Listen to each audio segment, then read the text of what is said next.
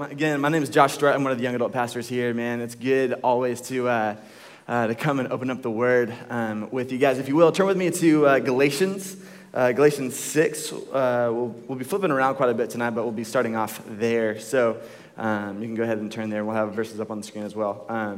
Actually, let's go back a second, guys. Okay, so a lot of my job here at Christ Chapel is to meet with people, which is awesome. I love that I get paid to invest in people and talk to people and just kind of hear what God's doing in their lives. It's a pretty sweet gig. But one of the things that I love to ask people, especially guys who are kind of newer and just kind of like our first time meeting, is I love to ask them, hey, like, what do you want in the church? Like, what are you looking for? What brought you here? Like, what are you actually looking for? And what I think is so interesting is that I've talked to a lot of people, and every time I ask that question, almost every time I get the same answer. And the answer that I get is community. So, man, I want community, but not just community. I want deep, rich, gospel-centered community. And I hear that a lot, and I love that because coincidentally, that's what we here try to provide. We try to create avenues for like really great gospel-centered community to take place, right? Because I think that all of us kind of have this desire for connection. Right? It's like, I want to be connected. And so as a result, we long to create avenues for community to take place. But here's what I think is interesting. As much as I hear people say, man, I want community, I want deep community to take place, I see something different. Oftentimes I see that what actually happens is that we love the idea of community in theory, but we don't actually like it in practice. We love the idea of community in theory, but not actually in practice, because real gospel-centered community brings along something called sanctification. And if you're just now hearing this word, sanctification is just a really big church word for the process of spiritual growth, right? It is the growing, maturing process for a believer that kind of chisels us to look more like Jesus, right? And so because gospel-centered community brings along sanctification, we like it in theory, but not in practice, because sanctification is painful. Right? Sanctification is not a pleasant process, right? Like it's a growing process, and growing is never a pleasant process, right? Like, does anybody remember puberty?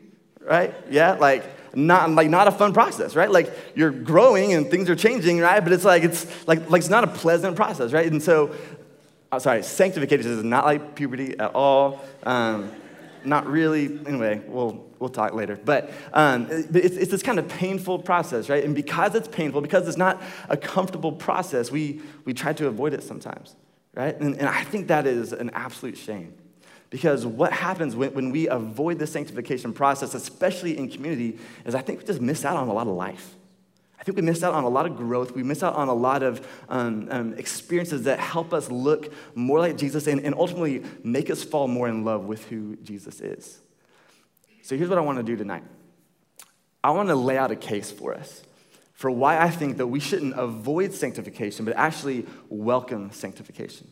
I want to lay out two primary reasons why we should welcome sanctification in the community process as opposed to avoiding it, in hopes that we be people who actually love community, not just in theory, but also in practice. Because I think that if that happens, there's a lot of joy that takes place, there's a lot of life, there's a lot of growth. And at the end of the day, we learn to love Jesus more and look more like him. So that's where we're going to go tonight. So let me just go ahead and kick it off with the first reason.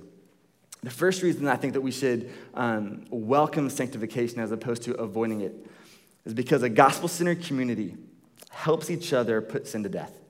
A real gospel-centered community will help each other put sin to death. So if that phrase sounds really churchy to you, let me kind of explain it like this. When we're actually a community that rallies around the gospel, right? So we are a gospel-centered community. What happens is that we love each other enough to say, hey, your sin is not okay.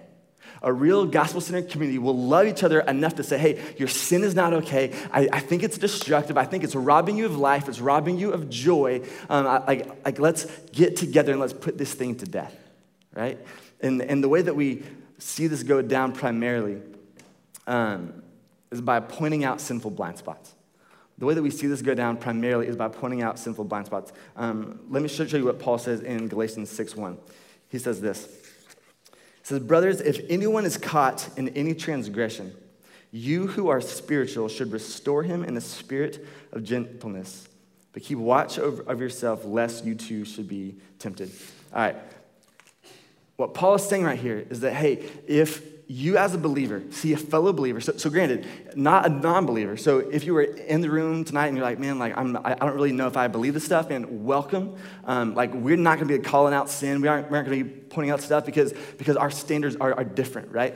Because Scripture is not your authority. But if you are a believer, and you say, hey, man, I have put my faith in Christ, I'm following Christ, and his word is our authority, then, man, if we are believers who see other believers walking down a path and it's sinful, and we have a responsibility to lovingly point out sinful blind spots. Because, again, notice it doesn't say, like, guilt trip them into behavior modification. It says, no, in the spirit of gentleness, we restore them, okay? We restore them.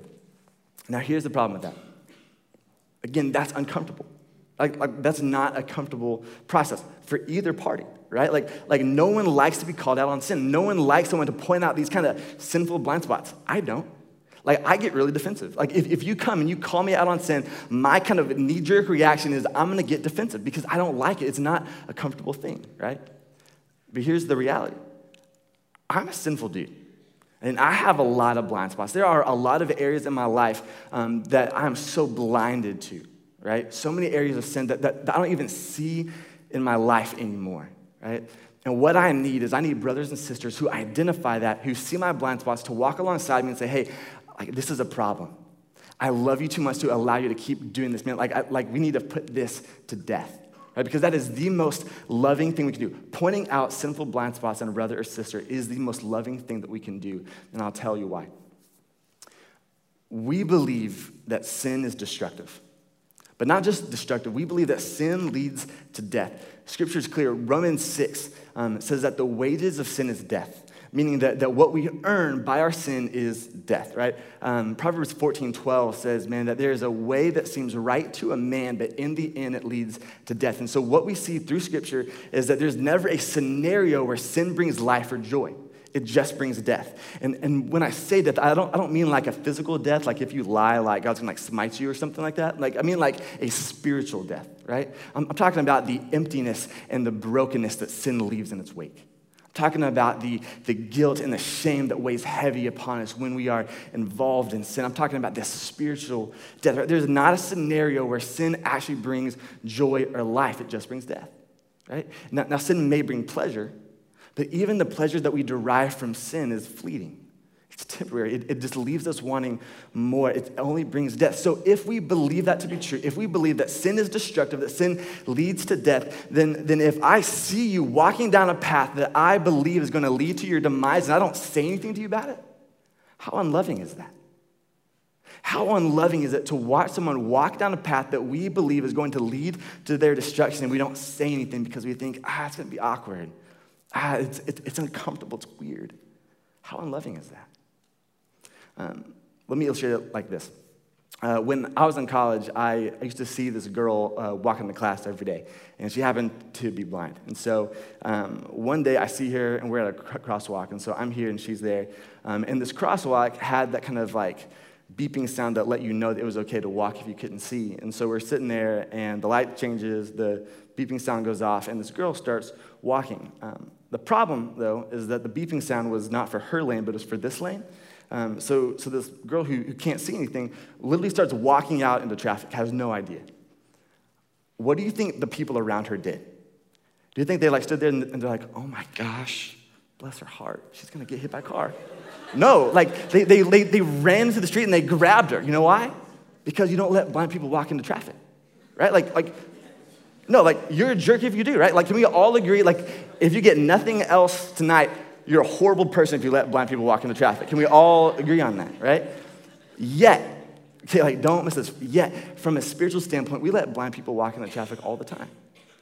From a spiritual standpoint, we allow people to walk into traffic all the time. We let brothers and sisters who are blinded to their sin walk down roads that we are convinced leads to their destruction. And that is so unloving, so unloving. So what we're called to as a gospel-centered community is to lovingly walk alongside them and say, hey, man, this is going to be awkward. And I'm not trying to judge you. I mean, like, I think that the road that you're walking down is dangerous. It's dangerous, man. And let's put this to death. And we have a call on our lives as a gospel-centered community to walk alongside people and help them put their sin to death. Not because we're a bunch of legalists with a whistle just waiting to call fouls, but because we believe that sin is destructive and we want to help them put it to death. Growing up, I was kind of like the model good kid. I don't really kind of know how that happened, but I was just a kid who just never really strayed. I never really disobeyed. I never really did anything wrong. And I think part of that is because I loved Christ and I wanted to be obedient out of what he had done for me. But I think there was, in hindsight, I think there was another part of me that felt a certain pressure not to mess up. I think that I'd kind of found my identity in being just kind of the good moral kid. And so I didn't want to let people down. I didn't want people to think any less of me. So I was just kind of overrun by this pressure just to perform and just to be good and to be moral, right? And so that kind of played itself out all throughout high school. So I get to college and I had this realization that no one knows me. It's like, I'm like no one knows who I am. Like I don't have to be Josh Story, like the good kid. Like no one knows that persona. I can kind of be whoever I want to be, right? And so I'd never really experienced anything else. And so I thought, man, I just kind of want to see what else is out there. I just want to kind of figure out life apart from being the good kid. And so just kind of typical freshman in college fashion, I just kind of go out and I start partying. I just kind of start, experimenting stuff. And so probably 2 months into college, I run into one of my best friends from high school at a party. And I was a belligerent fool at this party.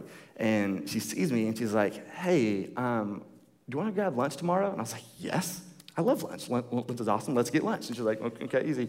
And so we go. And the next day we go and sit down and we have lunch. And she opens her mouth and this is what she says right off the bat. She goes, I don't know who that was last night. She was the guy that I saw at the party. That's not the Josh Story that I know. The Josh that I met last night seemed sad. He seemed lost. He seemed like he was searching. He seemed like he was trying to find fulfillment and satisfaction really in anything. And what I saw was someone who was not actually fulfilled. I miss the old Josh. I miss the Josh that I know. I miss the Josh who understands that his worth and his value is in the fact that he is a son of God. I miss the Josh who understands that fullness of life and fullness of joy is found only in Christ. That's the Josh that I miss. I'd love to see that Josh again. That was the most gentle kick in the teeth I'd ever gotten in my life. I mean, she said that and I just melt, it crushed me because she was right. I was lost. I had totally lost sight of who I was. I'd lost sight of what Christ had done for me. I'd lost sight of the fact that that fullness of joy and fullness of life is found in Christ. And I was running to all these empty wells to try to find satisfaction. And I know that wasn't an easy conversation for her to have. But man, I had never felt more loved in that moment. I didn't feel judged. I didn't feel condemned. I felt loved because someone cared enough about my soul to have an awkward conversation. Say, hey, I see the road that you're walking down, and I think it's going to lead to your destruction. And let's put this sin to death. So, man, as a gospel-centered community, we are called to walk alongside each other and help put sin to death. And again, that's not fun. That's not easy. That's an awkward scenario, but it's loving. It's loving, and it leads to growth, and it helps us look more like Christ. So that's the first reason why I think that we should welcome sanctification as opposed to avoiding it. But let me give you the second reason why I think this is. Because sanctification and walking in community is not just about blowing whistles and calling fouls and pointing out sin. That would be brutal. There's actually another aspect to it, and it's this. A gospel-centered community reminds each other of the hope that we have when everything seems hopeless. A gospel-centered community reminds each other of the hope we have when everything seems hopeless. So life is brutal. Life is brutal. And you can just look around the world and you see that to be true. We live in a broken, fallen world. A world that is plagued by sin, a world that is plagued by disease and sickness and death and addiction and all these things. And there are moments in time when we come in contact with this and all of a sudden we realize, man, this just seems hopeless. It seems hopeless. Man, but as believers, man, we have a hope, and it's called the gospel. And what the gospel says is this. It says that Christ came as the holy, perfect Son of God. And he paid the penalty for sin once and for all. But he didn't just die, he was buried, and then he rose from the grave. And when he rose, he conquered the power of sin and death forever. That he has ascended and he is now sitting at the right hand of God, interceding for us, advocating for us, saying, man, like what you see is not the sin. You see the blood of the I have shed for him, for her. So we have him interceding. So God now sees us as holy and spotless and blameless because of what Christ has done. And if that's what the gospel was, if that's where it stopped, that alone would be phenomenal. But that's not where it stops. Because Christ has promised he's coming back, and when he returns, he's going to make all things new. He's going to restore everything that has been broken, everything that is plagued by sin, all the things, all the disease and the death and the sickness and the addiction and the pain and the abuse, all those things are going to disappear. And he's going to restore all things. And that is hope. And that is hope. But here's the deal. I am so quick to forget that. Man, I am so nearsighted. I'm so quick to forget the hope that we have in Christ. And all it takes is one thing that I don't like. Right? And honestly, it doesn't even have to be a big thing. Like if my phone doesn't connect to Wi-Fi, I'm like, God, where are you? Right? I just crumble. Like it's hopeless, right? But that feeling just magnifies when it's something that's actually tragic. Right? And in that moment, what I need brothers and sisters to walk alongside me and remind me of the hope that I have in Christ. I need people to remind me in the midst of my hopelessness that we do have a hope, right? And because there's all going to be seasons for every single person in this room where we just run into things that just feel hopeless. I mean, someone's going to die. Someone's going to get sick. Someone's going to get cancer at 30. Someone's going to experience something that's absolutely tragic. And in that moment, everything's going to seem hopeless. And we need brothers and sisters to graciously remind us of the hope that we have when everything seems hopeless. And we even have a biblical command to do that. Look at Hebrews. It'll be up on the screen. Hebrews 10, 23. It says, let us hold fast to the confession of our hope without wavering, for he who promised is faithful. And let us consider how to stir up one another to love and good works, not neglecting to meet together as is the habit of some, but encouraging one another, and all the more as we see the day drawing near. So what he's saying here is, hey, we have a hope. We have a hope, and it's in Christ. So don't forget that. Let's stop and let's remember. Let's meet and encourage and let's talk about it, because the day is coming when Christ will return and make all things new. But until that day, let's meet and let's stir each other up. Let's remind each other of the hope that we have. Man, and when this happens, man, this is a beautiful, beautiful thing. And when everything seems hopeless, there's nothing more beautiful than a community that's willing to remind each other of the hope that we have. I've shared this before, but my dad passed away when I was a senior in college. And it was one of those just crazy freak deals where he wasn't sick. We didn't see it coming. His body just decided to stop working. And it was one of those things where there wasn't a lot of hope in the moment. I mean, anytime that a healthy 53-year-old man dies, leaving behind a wife and 2 kids, there's nothing hopeful about that. And we felt that. And we had question upon question, and we just wanted to know, God, what are you doing in this? What are you doing in this? And on top of that, everyone in that moment wants to provide hope. And so everyone at the hospital is trying to tell us stuff, and more often than not, it's not helpful. It's not actual hope, right? And so we just had these questions, like, God, what are you doing?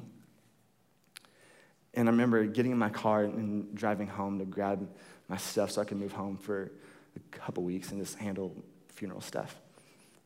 And when I pulled in my driveway, there were 20 guys in my living room.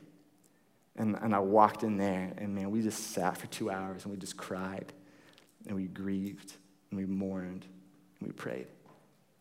And these guys were there, and we just sat in silence for a while. And then they graciously reminded me of the hope that we had. We were able to sit there, and they were able to remind me, hey, man, this world is broken.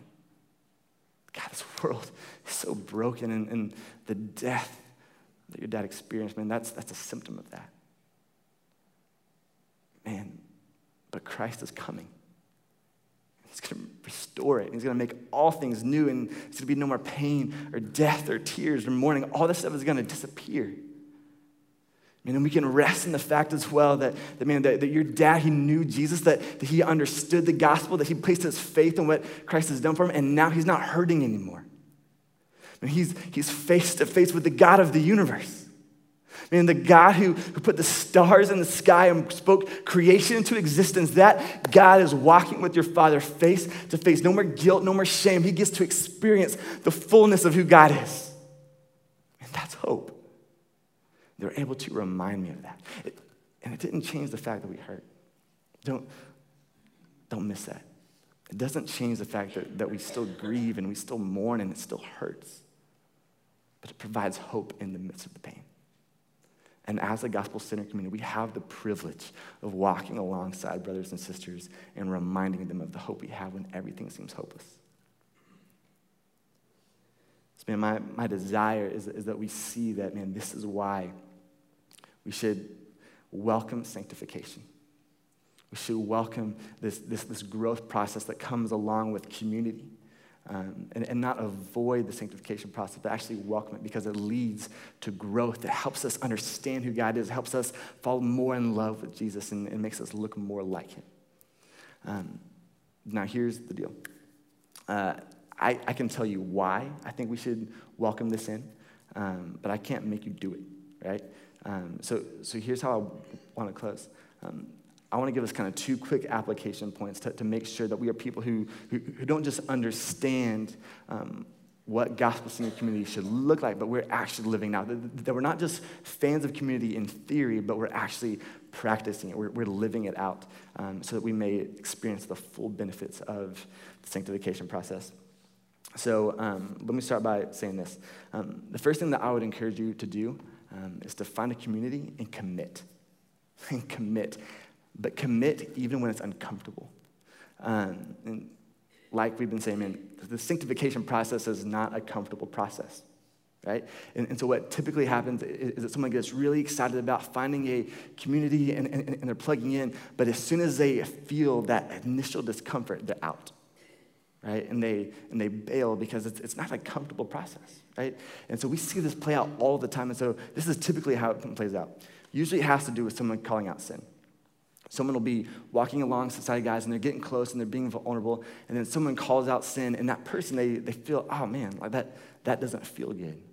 And so what they do is they create a narrative, and the narrative says, man, that person doesn't understand grace.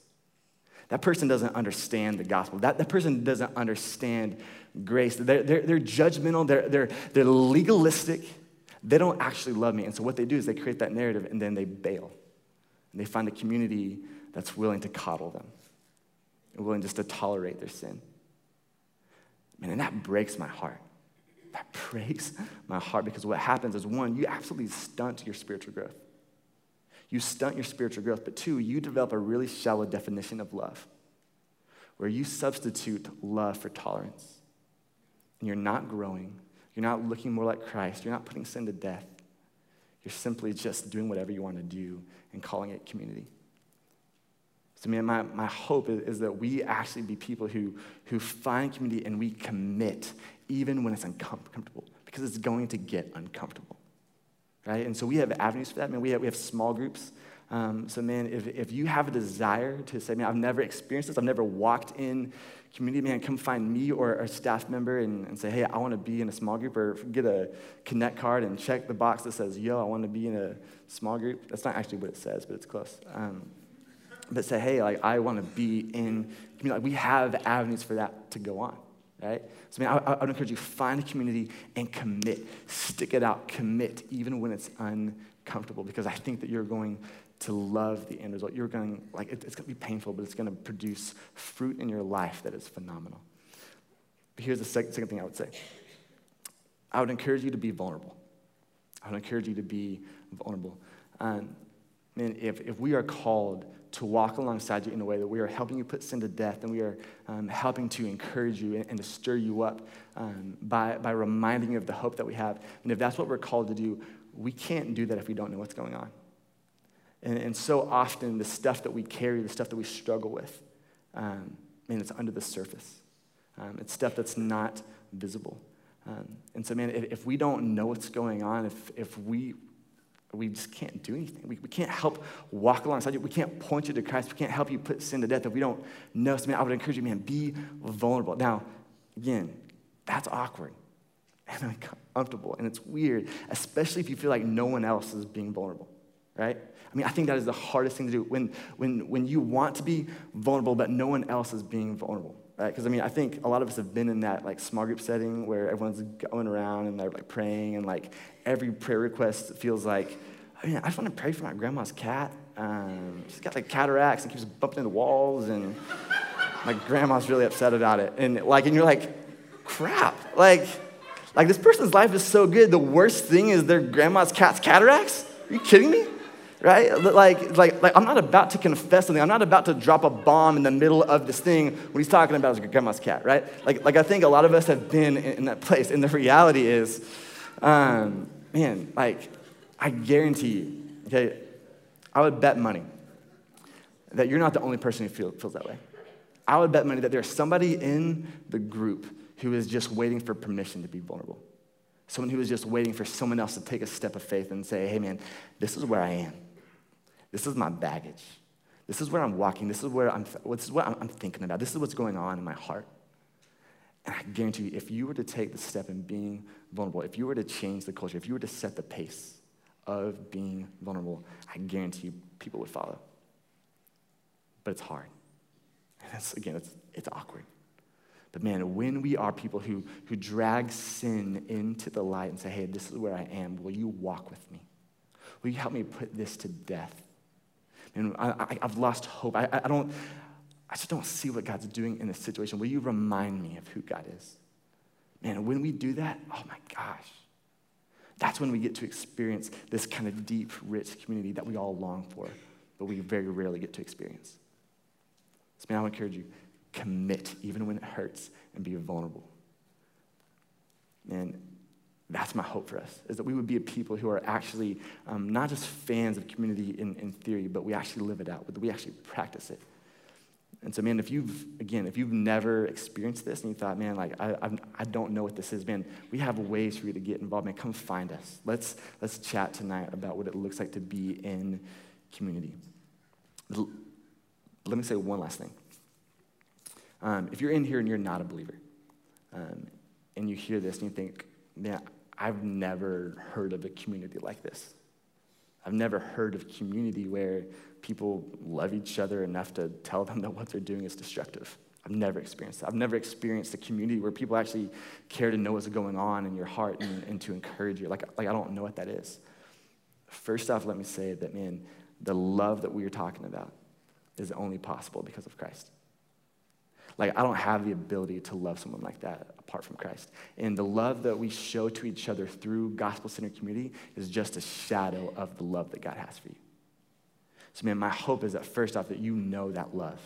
And so if you have questions about that, man, like, let's definitely chat. I want to make sure that you understand the depth of God's love for you, because it's incredible. But second, if you've never experienced that and you have questions, man, come be a part of this. And our hope is that this is a place where you feel like you can belong before you believe. If you look at how the disciples of Christ kind of came about, man, all of Jesus' disciples, they followed him before they believed in him. They were just following him around, not really knowing who he was or what he was doing. They were just intrigued by it. And they followed him before they actually believed. So, man, come follow. And come be a part of this community. Come be a part of what's going on here. Even if you don't believe this stuff yet, that's totally cool. My hope is that you do believe. But man, I want you to know Jesus. I want you to understand the community that he has created, because I think that they're going to love you really, really well. So, if you have questions, come find me. And again, at the end of the day, gospel-centered community is something that I feel like we all long for. We all want to be known. We all want to be connected to somebody. But the reality is, so often we love the idea, but we don't actually like to do it because it's painful. Man, if we were a people who were to actually engage in community, even through the painful sanctification process, man, I think the Lord would do incredible things. I think you would grow. I think you would learn to love him more. I think you would stand in awe of who he is and what he has done. I think that you would look more like him. And I would love to see us be a people who actually walked out the gospel in community, regardless of how painful that may be. Let's pray.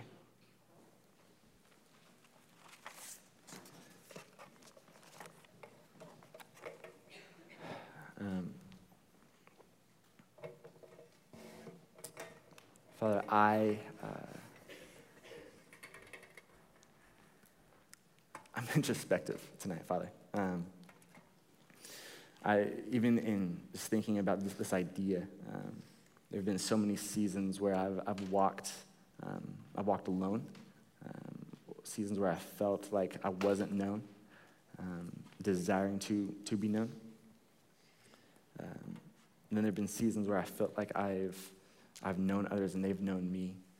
And those are two very drastically different seasons. And so, Father, for the brothers and sisters in this room who feel alone, Lord, I ask that we be a community of people who can walk alongside them and encourage them and point them to Jesus.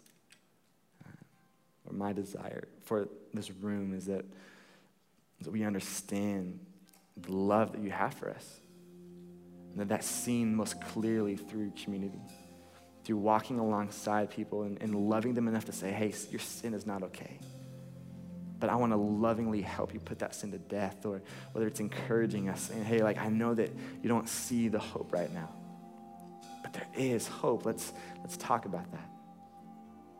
Father, may we be a community that's not content with just liking this idea of community in theory, but not actually practicing or living it out.